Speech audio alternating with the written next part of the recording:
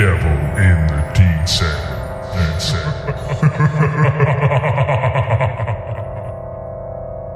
Hello, what's this pop-up podcast from The Devil in the Detail? I'm Rob Paxson, and I'm here talking all things Salford Red Devils. 30 years ago this week, Salford Red Devils faced Halifax at Old Trafford in the Second Division Premiership Final.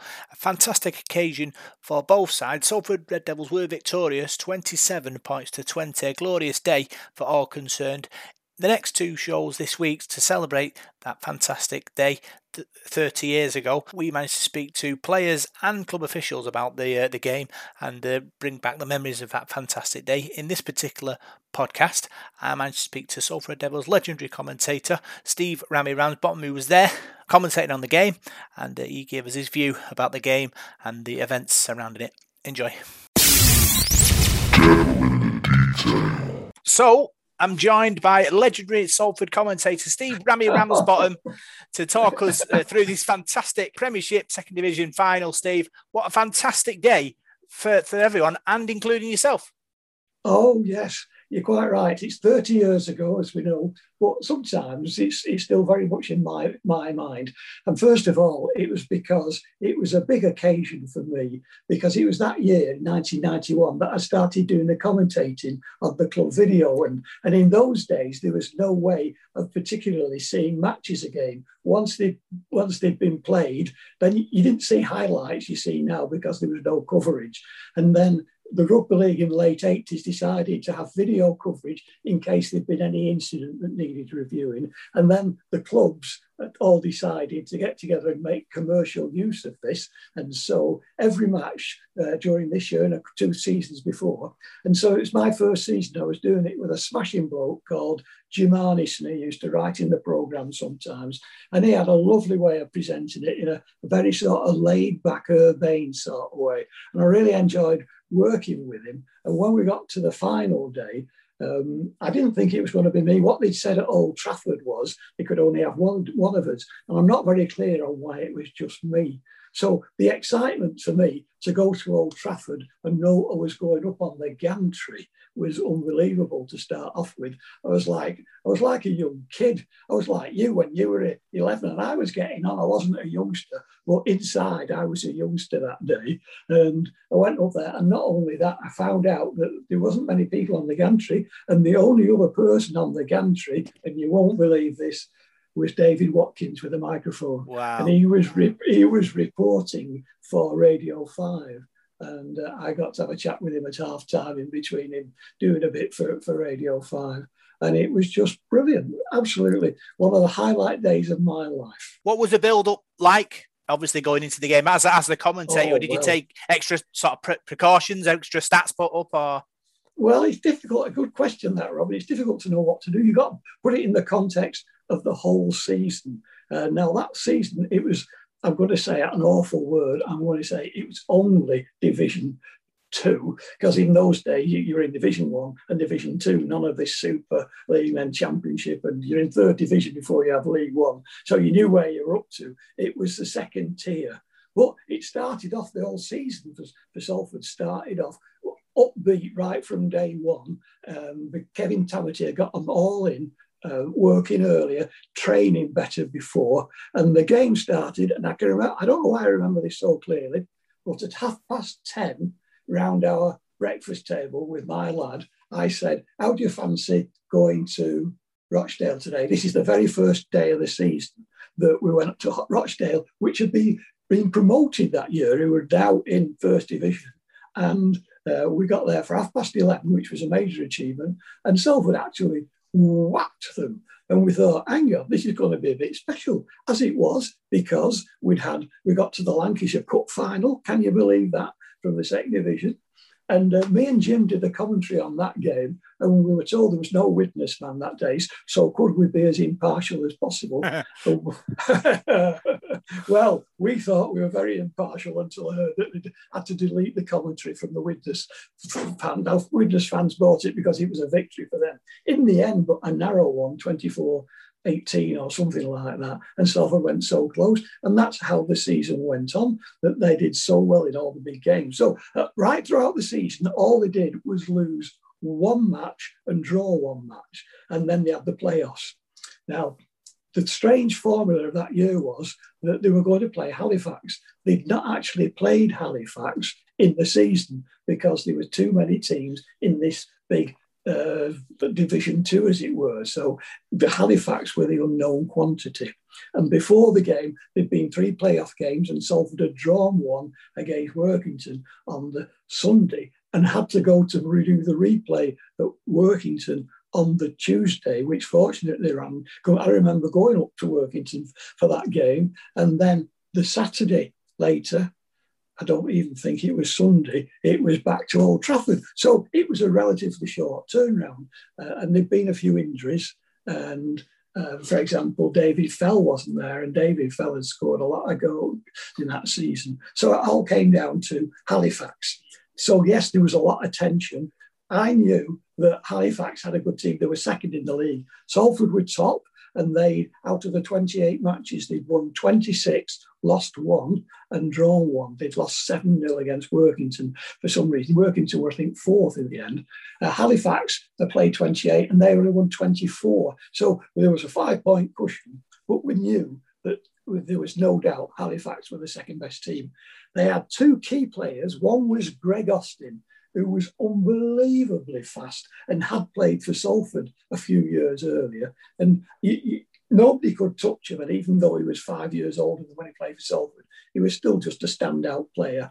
And also a big forward called Hill, who was like twice the size of anybody else. And we knew it was Yorkshire roughness. So that's when, so that was the tension. And then we were picking up on things before the game. Kevin Tamati had been playing They'll Always Be in England, or was it Rule Britannia, or one of these stirring songs on the coach to get everybody motivated. It sounds like it was a sort of really emotional sort of start to the day, really. All the fans and all the players really getting whipped up into that sort of emotional moment, Steve. Absolutely. And for me in particular, because I walked up onto the gantry, and here was the first disappointment, how awful the state of the Old Trafford pitch was that day in 1991. It was the end of the season, both rugby and football, and there was bare patches all over it. I mean, we played on better grounds at Batley and Workington and all those places. I just couldn't believe, because I've never been to Old Trafford any other time, what a mess the pitch was. Give us a rundown on the team that played that day.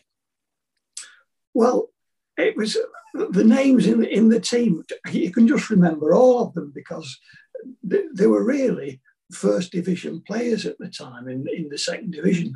And they'd all stayed loyal to the club to get them back into the first division.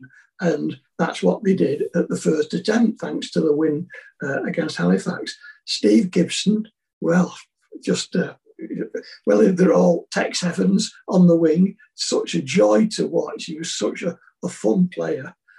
Martin Burkitt, about whom I remember Tex Evans saying that if it hadn't been for Martin Burkitt, he'd never scored half as many tries because he was such a good passer of the ball out to him.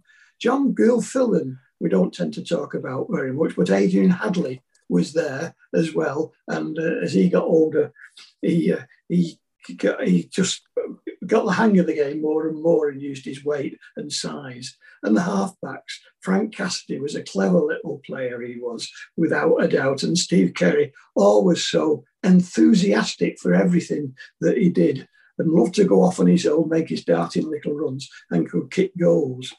And in the forwards, the 2 props were really tough guys. Mick Worrell, who I can remember signing from Oldham when he was an international, I think. So he's very good. And Shane Hanson, whose son also played for Salford for a short time after playing for Wigan. And in between them, Mark Lee, who was a hooker, who was just an ever-present for so many matches.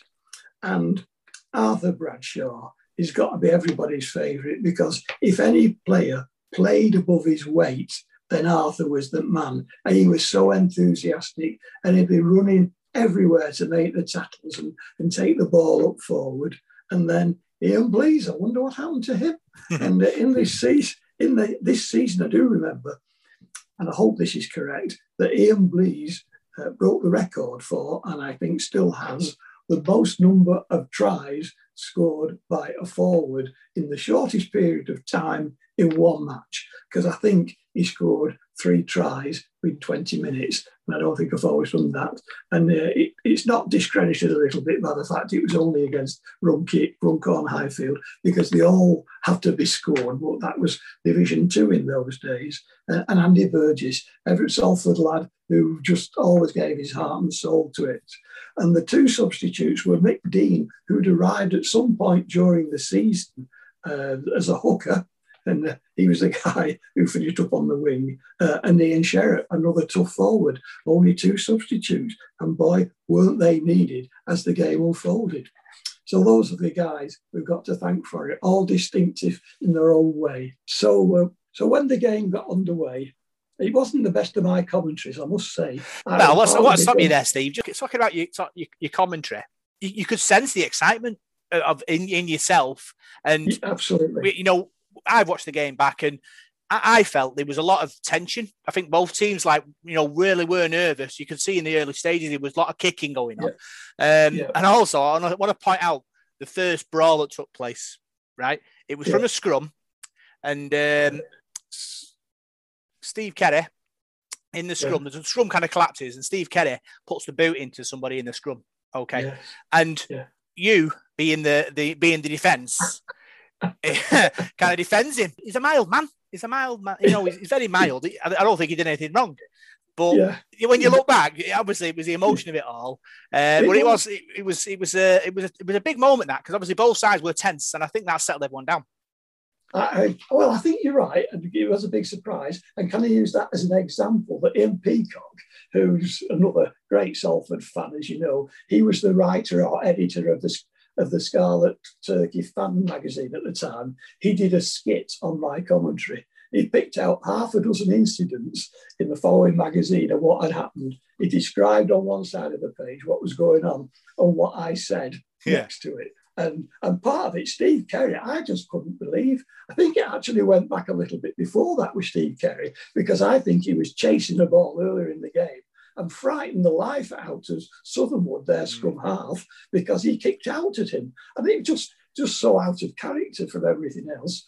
And so there you are. Not the best of commentary for me because of the excitement. And then the game got underway, Rob, you're right. Yep. And it was a really close game. I mean, it was a win in the end, 27-20. But in reality, the lead was changing hands several times as it went on. There were 4 tries apiece, and it was all down to goal kicking in the end. I can remember Steve Kerry's first try, where he really just ran around his opposite number from nowhere to score. And everybody contributed so much. It was a good team. For a second division, it was too good for a second division team. And some of the names from that bygone era, long gone era. But it was also perhaps the start of something else during the 90s where things were on the up overall. Yeah, there was definite, you could feel the excitement, obviously, in the try as well. Long range tries from Salford. Yes. The Steve Kerry made by Steve Gibson, the first one, and Tex Evans involved as well in the score. Yes. And it kind of showed that, we could move the ball about. I know in the game, I thought personally that the Salford's tactic was to kick Halifax deep and make them play out. But it was quite dangerous because Halifax knew how to throw the ball about as well, didn't they? So it was a kind of risky. It was risky business, really. But we got there in the end. Yes, and partly because there were only a couple of occasions that Greg Austin was in a position where he could use his pace against us, and he was tattled fairly quickly. But I think he did. Did he score one of the tries, or did he support one of the tries? He made one. I think he made Burst right through, didn't he? Yeah, that's right. And once he was going, there was just no catching him at all.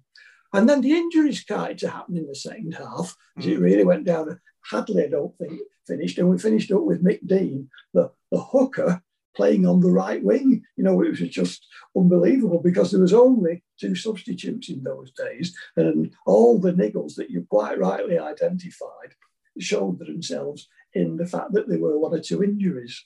So it was as much a relief to get there. So the final score, as we know, was 27-20, but it felt a lot closer than that all throughout. Yeah, obviously looking back at the first half in particular, Roy Sutherland scored for them to make it 4-4, and then we had a bit of a purple patch. We had a drop goal from Cassidy and also a drop goal, I think, from Kerry to make it 6-4. But then just before half-time, Brendan Hill, like you said, the big forward, went over for good, and they went in at half-time in front. I thought really against the run of play, really. Salford had them sort of frustrated, but them to score just at half-time, could have, for a lesser team, it could have took the wind out of them, couldn't it? But this team, full of character, stood up to that and built on that in the second half. Yeah, it was only in the second half that we really saw a lot of ball movement as each team recognised in turn that it didn't want to get too far behind. And as you say, second half, we saw a lot of ball movement. Saw the league changing hands several times before Salford finally got on top. And then it was all a little bit spoiled. That's not the right word. The victory wasn't spoiled, but there was that really big fight at the end. Yeah, we want to get onto that, Steve. Where you obviously, I think it was Peter Brown. Is it Peter Brown? Was it Bradshaw? Yes. Had a bit of a ding dong, and you with your impartial ways, decided you wanted to hang Peter Brown at one point. And I suppose the emotions running high, weren't they? And that's, I suppose, being what it was. That's what it is. Players get super excited, don't they? And the will to win. And to be fair, Halifax were coming back into it at that stage, and so we're hanging on a little bit, weren't they? But it shows that we can. Them guys dug in and got the result. Yeah, absolutely. You're right. They were coming back into it. And that added to the frustration from the Halifax point of view, because I think they thought in their build-up that they were going to take Salford, that they weren't as good as their position in the league had suggested, because the teams that they played, the Lancashire teams, because we played Chorley Borough, Trafford Borough in those days for that season, weren't as good as the equivalent Yorkshire teams, even though, interestingly, Halifax had scored more points than Salford, and it was a high-scoring season, but Halifax had let in more points as well. So it all got to the end, and it was just a relief when the final hooter went, and there was no sound from the Halifax fans, understandably, and all you could hear was the Salford fans round the stadium. And by that time, because it was a double header, it was Widnes playing somebody, wasn't it, in the next game, which was the Division 1. So they had Salford finish the game to a full house virtually for the big fight. And Peter Brown had played for Salford a couple of years earlier, so it almost looked, looking back, that it was personal that Peter Brown had gone after somebody. I'm not sure about that, whether it was somebody he played with in his earlier time with Salford. But it was such a pleasure and a relief to see the season ended like that. Yeah, and playing some good rugby as well. The second Steve Kerry try, made by Gibson again, going fully, 50, 60, 70 yards to go by the post. Made out nothing from Steve Gibson, sort of jinking his way through the Halifax defence. And, it's moments like that fans remember forever, don't they? Well, that's absolutely right. You can't forget them. I agree with you.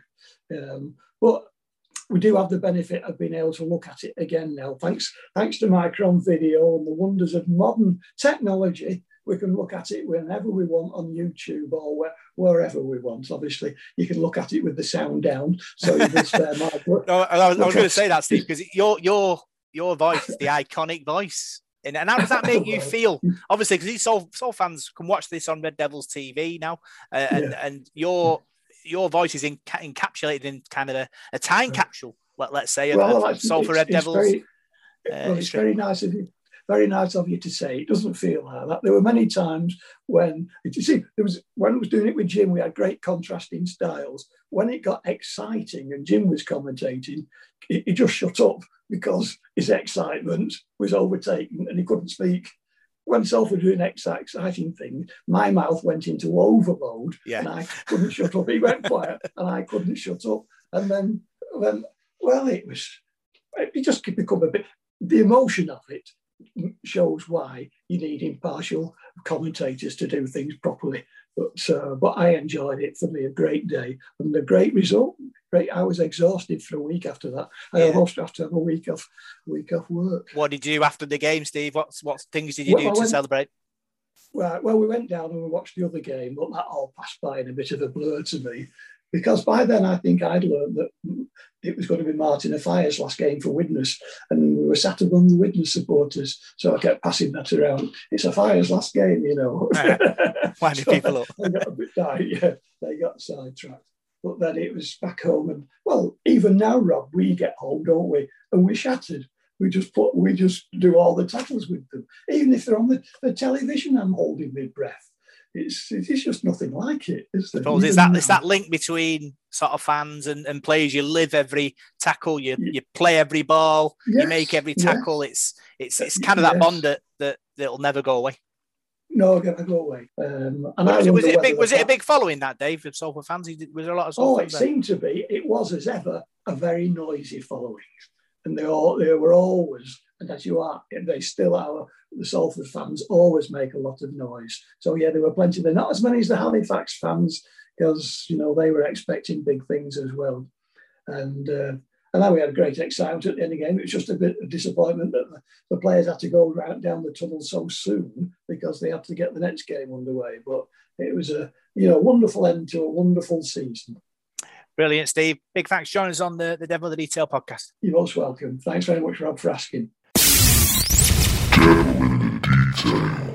Big thanks to Steve Rammy Ramsbottom for his input in this pop-up podcast as we celebrate Salford Red Devils' second division premiership win against Halifax at Old Trafford. The next show, we're going to be joined by Martin Burkitt and a host of other Salford players and fans to give us their memories of the big day and talk us through the game. So big thanks for tuning to this week's pop-up podcast. I'm Rob Parkinson. You can find us on Facebook, Devil in the Detail SRD. You can find us on Twitter at DITDSRD. And you can find us on SoundCloud, iTunes, Radio Contact and Spotify. See you soon.